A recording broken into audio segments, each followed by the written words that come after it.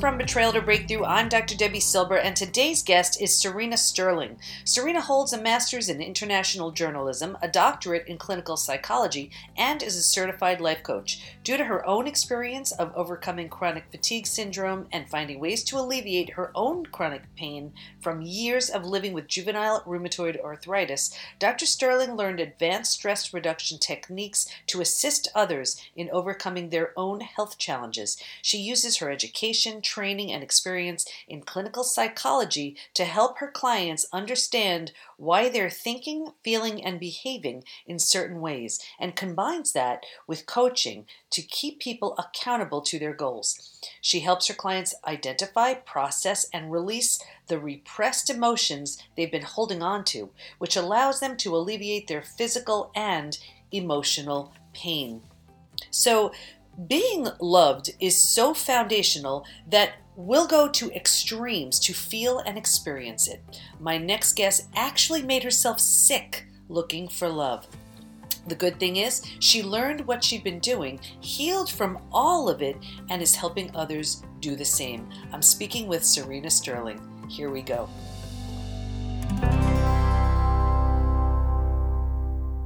Okay, everybody. So today I'm speaking with Serena Sterling, and we're going to be talking about, just when you're not heard and how that's a betrayal, and it could start early in life, it can continue in different relationships, and what it leads to physically, mentally, and emotionally. So welcome, Serena. Thank you so much for having me. Of course. So let's get started with this. And we spoke briefly before I hit record, and how these experiences of not being heard started early. Can you share that, and we'll talk about what it led to? Sure. So when I was young, before the age of 10, I felt that no matter what I did, it wasn't good enough. And my older brother was what I learned is the golden child, and he always got more attention. And so I felt that the only way to get attention in my family was when I was sick. And so I decided to complain about physical pain that never existed in order to get my parents to finally see me. And I basically did manifesting, but for something bad. And I ended up with rheumatoid arthritis at the age of 9. And it was all because I just felt so unheard and so unseen. And I just wanted what I called attention back then, but it was really, I just wanted love that I didn't feel I was getting. Yeah. So, and you just wanted love, and it was, that makes so much sense. What did you say was happening? Did you, to get your parents to believe that you were sick? I started to complain in my after school programs, gymnastics, tennis, whatever my parents were pushing me into. Ballroom dancing was the worst. So I would just complain. As a little kid? So you were okay, because that just seems like a wonderful thing as an adult to do. I know so many couples who, before they get married, they take the classes, but as a little kid, ballroom dancing, that's interesting. Okay, so you didn't want to do that, and you would say you weren't feeling well, or what? I would say that my feet hurt, or that I just wasn't, that I was having pain of some sort and I needed to sit it out, or I remember, after getting off the bus and walking home, and I would pretend like I had a limp and I couldn't walk. And so there is like the neighbor, and the neighbor's nanny or whoever it was would pick him up. And I was hoping that she would say something to my mom.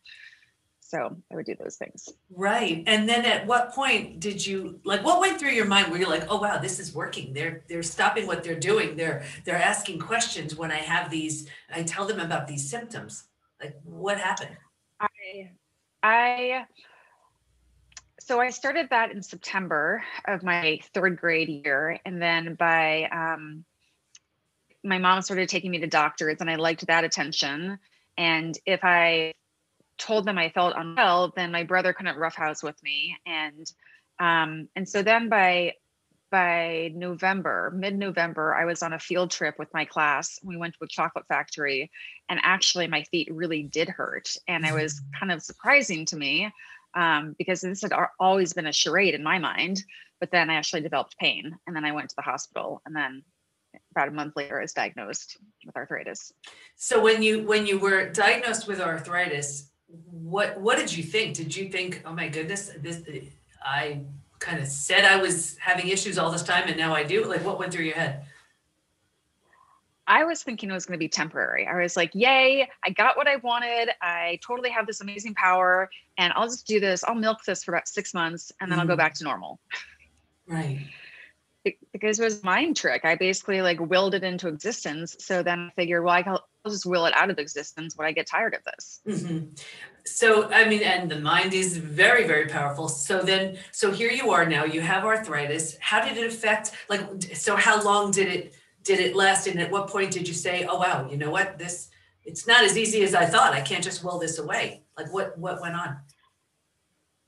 Well, the first few months I remember I was given baby aspirin because I didn't want to swallow the bigger aspirin. And after that, it wasn't working to get the pain to go away. So I was given more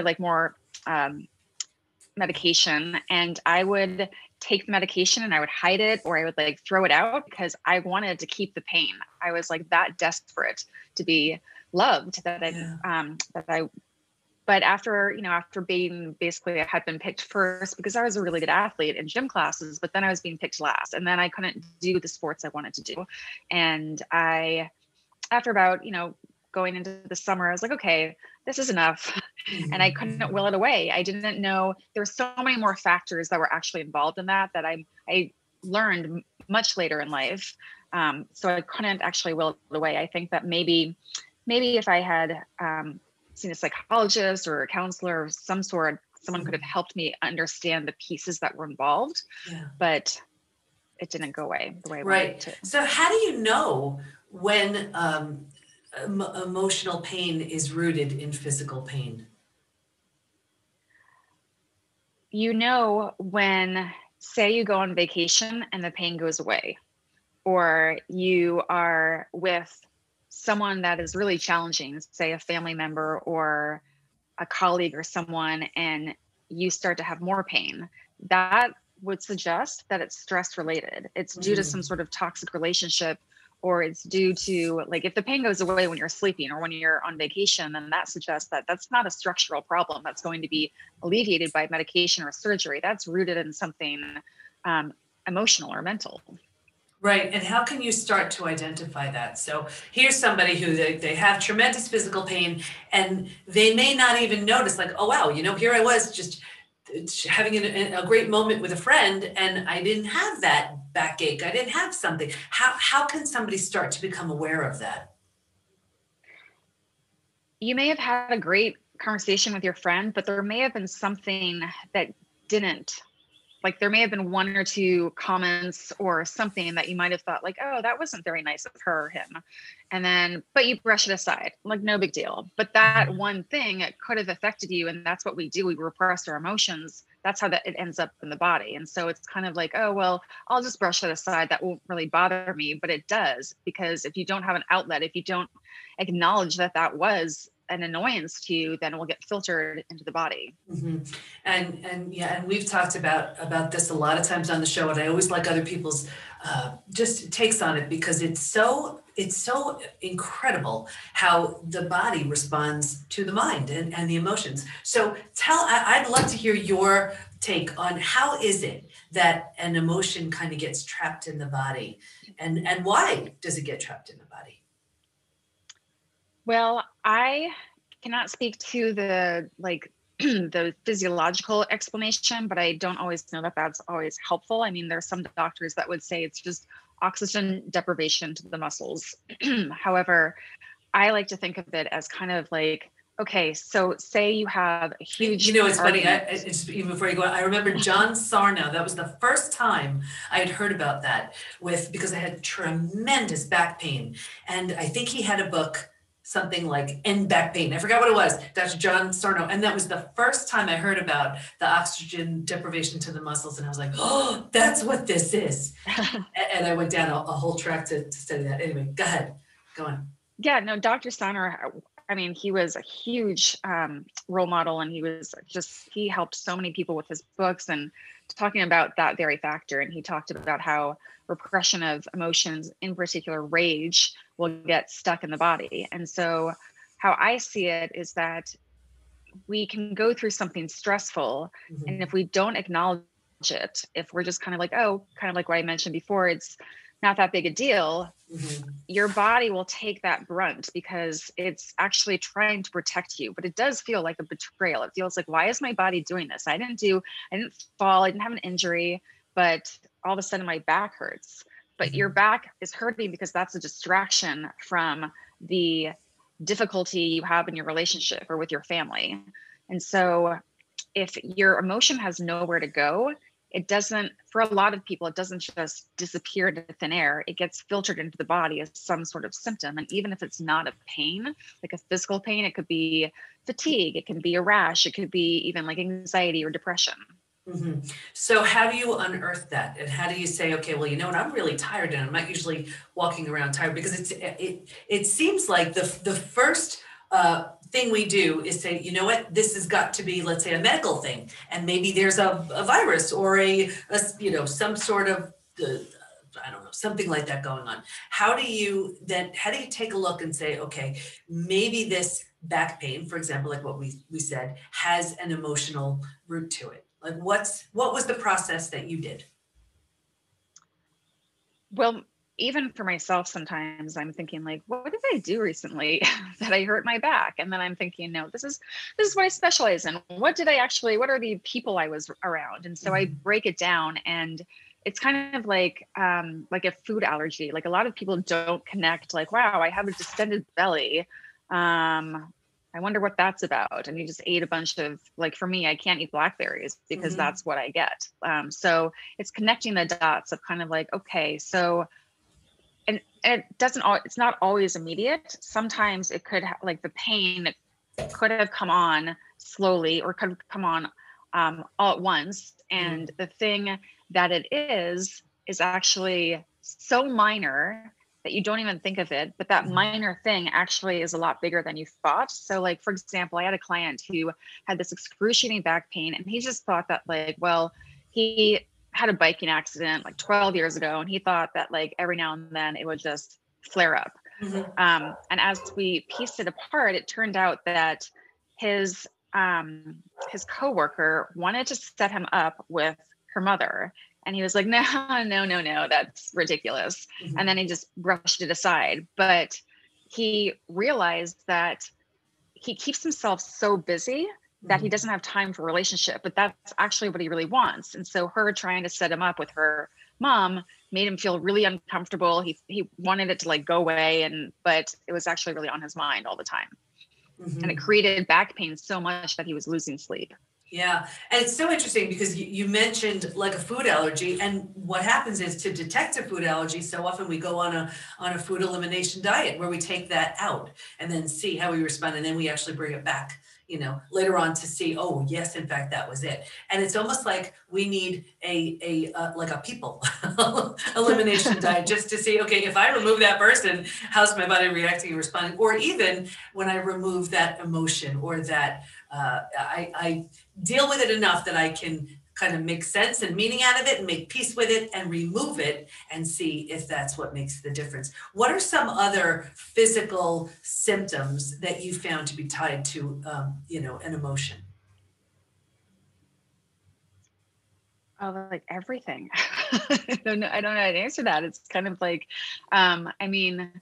sadness can be really rooted to, like, Chinese medicine has a lot in this, and some of the techniques I use they have elements of Chinese medicine. So, for example, if you had a loss of some sort, if someone in your family or someone close to you has passed away, then you might get something wrong with your lungs. You might get a cough. You might get, it's sadness and grief and all that gets caught up in your lungs. And if your liver is connected to anger, there are things like that. So those are organ systems. But I find that, there's like this one young guy that I worked with, and he told me that he, at one point in his life, lost the ability to swallow starchy food. It would just get like caught in his throat. And it turned out that happened at the same time that this girl that he was like totally head over heels in love with had told him, like, you know what, we're not dating. So like, we don't have to talk every day. And then all of a sudden he couldn't swallow food. And I pieced it together that he had no one in his life. He was in college and all these kids weren't really his true friends. And so he basically swallowed his emotions and then was unable to actually deal with what was actually happening. So how did that heal? How did he fix that? Well, we worked on really looking at why was that so hurtful for him? Why here was this girl that he pined over, and then all of a sudden she just basically rejected him, and it actually made him stuck in other areas. He graduated, but in 5 years, and then he like ended up living at home and just couldn't.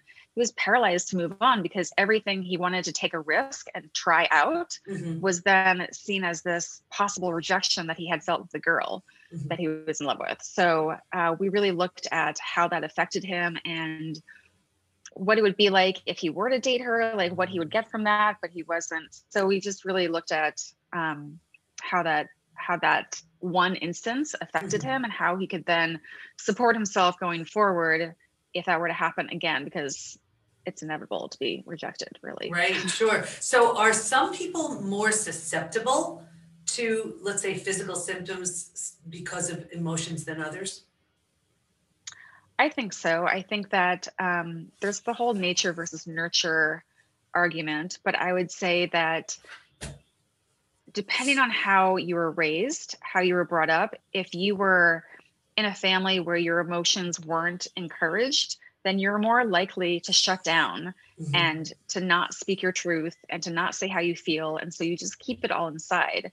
And so for those people, I think those people are a lot more susceptible to then having some sort of chronic condition or developing these stress, illness, or mind-body symptoms.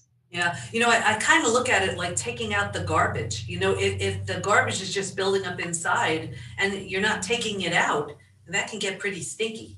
In the most simplified form I could think of. So what are some ways to release it? So first, it's really helpful to acknowledge that it could be stress related. It could be due to an emotion. It could be due to interacting with certain people that are just toxic and are difficult to deal with. And so once you identify like, oh, wow, like when I'm around my mom or when I'm around my colleague at work, like I really feel, I feel tired. Or, first is to identify what is the symptom also. Okay, so I feel blank. I feel like my back hurts. Okay, so when you feel that, then take stock of what you're doing or who is around you. And then notice how you feel when you're away from that person. And then you can also consider like life events or things that were really stressful. And then when did that pain develop? So the pain you can't always, like a lot of times it could happen a year later or it could happen 6 months later, but to kind of look at connecting the dots yourself of kind of like what happened, how do I feel around different people? And then that will lead you to understanding more of like what is affecting you, what's making you feel better. Okay, so you've acknowledged it, you've identified it, and how do you release it? Is there something that you found, like some people use tapping and some do Reiki and some meditation or journaling or breathing or praying, whatever. Is there something you found works really well for your clients, for you?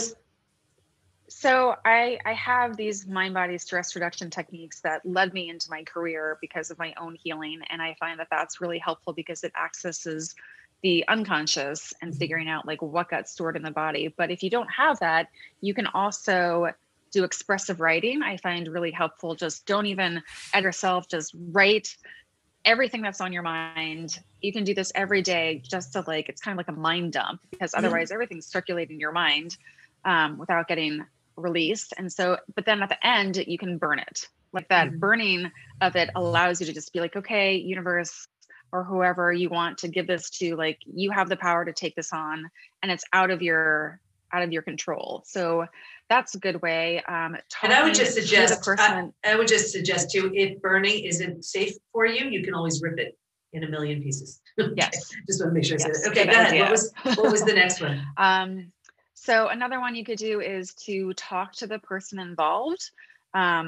So That's harder because it's harder to confront someone and say, you know what, when this happened, Mhm. it made me feel like this. And I'm just Mhm. checking it out with you to see if that was your intention. Because oftentimes, what we do is what I call emotional reality, where we basically something happens, and then in our minds, we decide that it happened because of these reasons. Mhm. And we basically have this whole like scenario play out in our minds.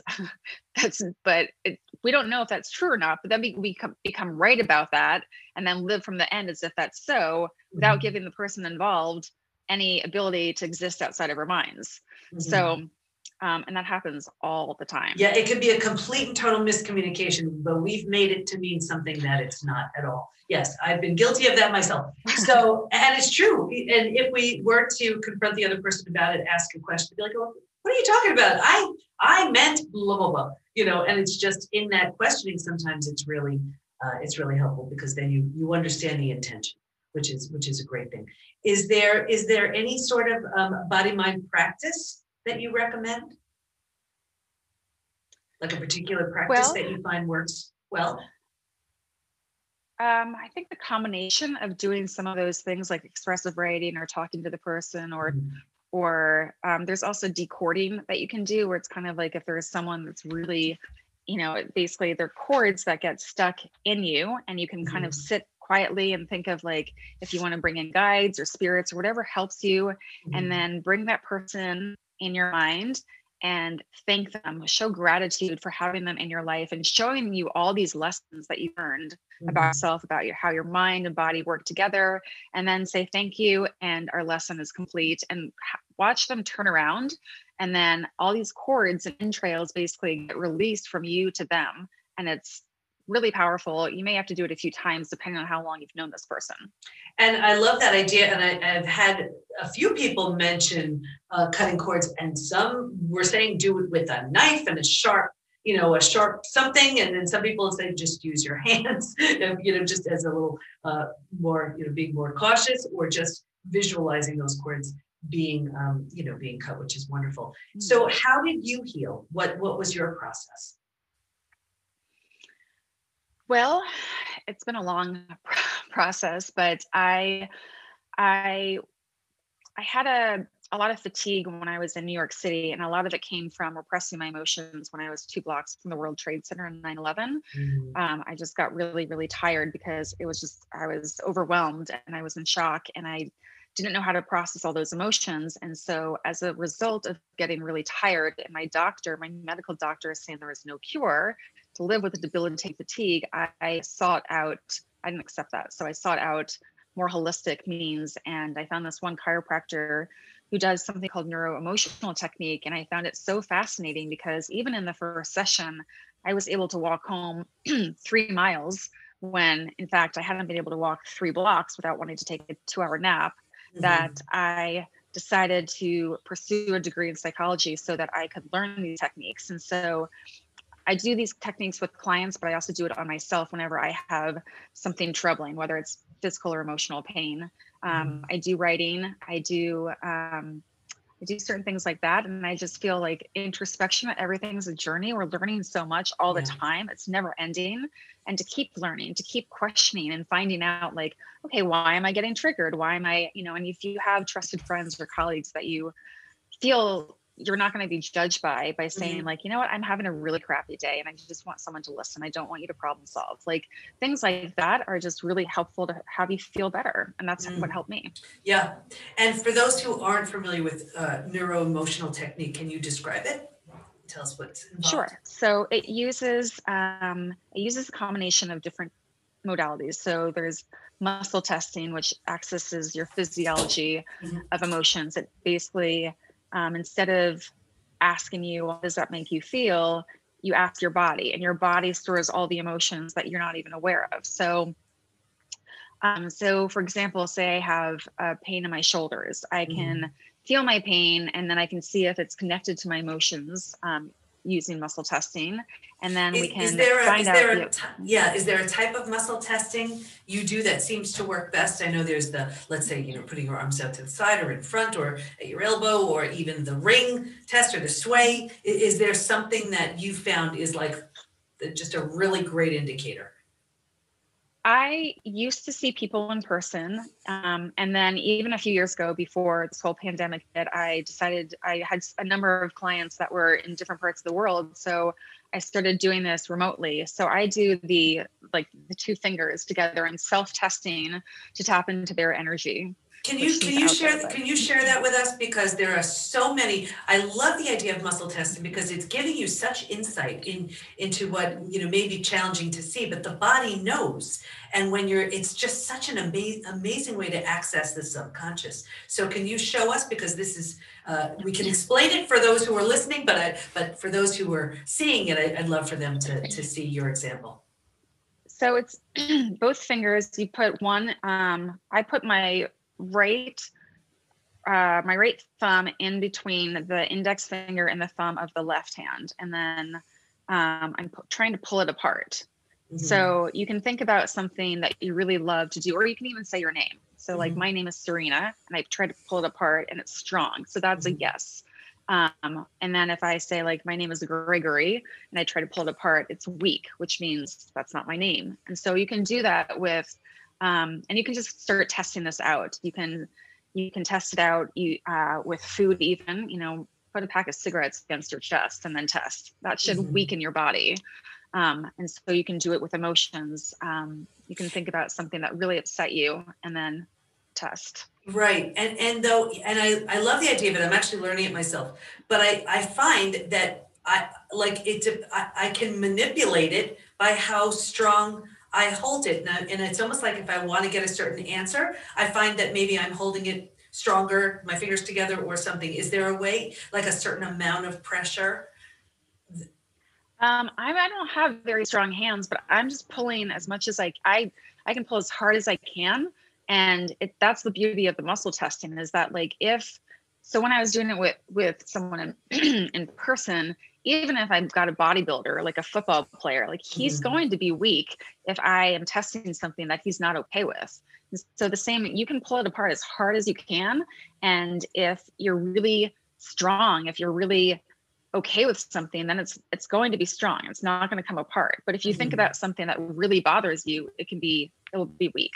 Yeah. So, and you just play around with this. You'll get used to it over time. And you also, in my opinion, you have to be okay with the answer that comes up. So you can't try to bias it. Then you're just going to not get a good result. Right. Okay. So, that's the key right there. Don't look for a certain answer, where you're expecting something, or you're trying to lead it a certain way. You're just using the same amount of pressure without any attachment to the outcome, just to figure out what the outcome is. I love the idea of muscle testing. I think it's a great way to just see where you're showing up and how you're feeling about things that you may not have access to. So it sounds like you did a lot of things to feel better, and it's some combination of that. I always recommend everybody to find their own recipe of what works for them, and just, if you're stuck in pain, likely there's some emotional cause, and it's really important to find out the emotional root to it.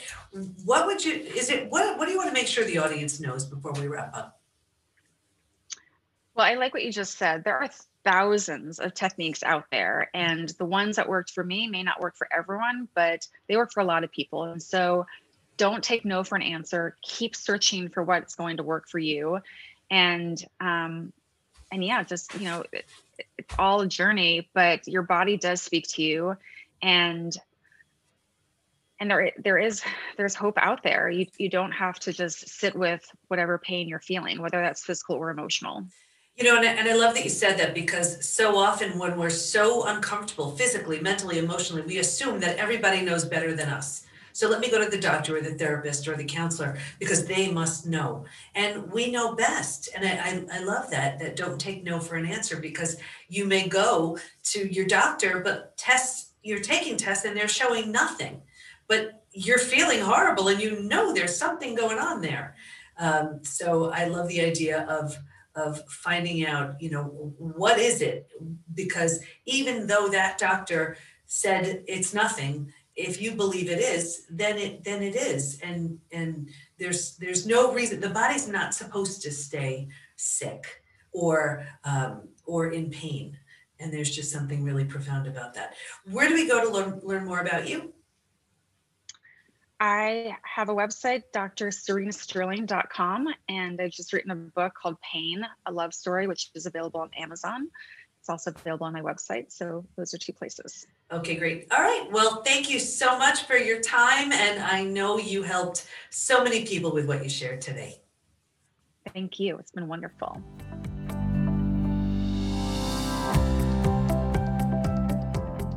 Isn't it amazing what the mind and emotions can do to the body? The good news is, as powerful as our minds are in creating something that's not working for us, it's just as powerful in creating something that can. Stay in touch with Serena by going to drserenasterling.com, and we'll have all of her information in the show notes at thepbtinstitute.com/podcast. Here's my biggest takeaway. If you're feeling physical or emotional pain, try these steps. 1. Identify the symptom. Are you really tired? Do you have muscle pain in a certain area of the body? 2. Acknowledge if it's stress related. Is it tied to a certain event, toxic person? 3. Use expressive writing. Confront the person. Try the decording technique. Use muscle testing to get to the bottom of it. 4. Don't take no for an answer. Find your own recipe that works and keep trying new things until you can sense a change in how you feel. Like the show? Please subscribe, rate, and review. And of course, if you know of someone struggling to heal from a betrayal, be sure to tell them about the show. Thanks for listening. Can't wait to be with you next time. And here's to your breakthrough.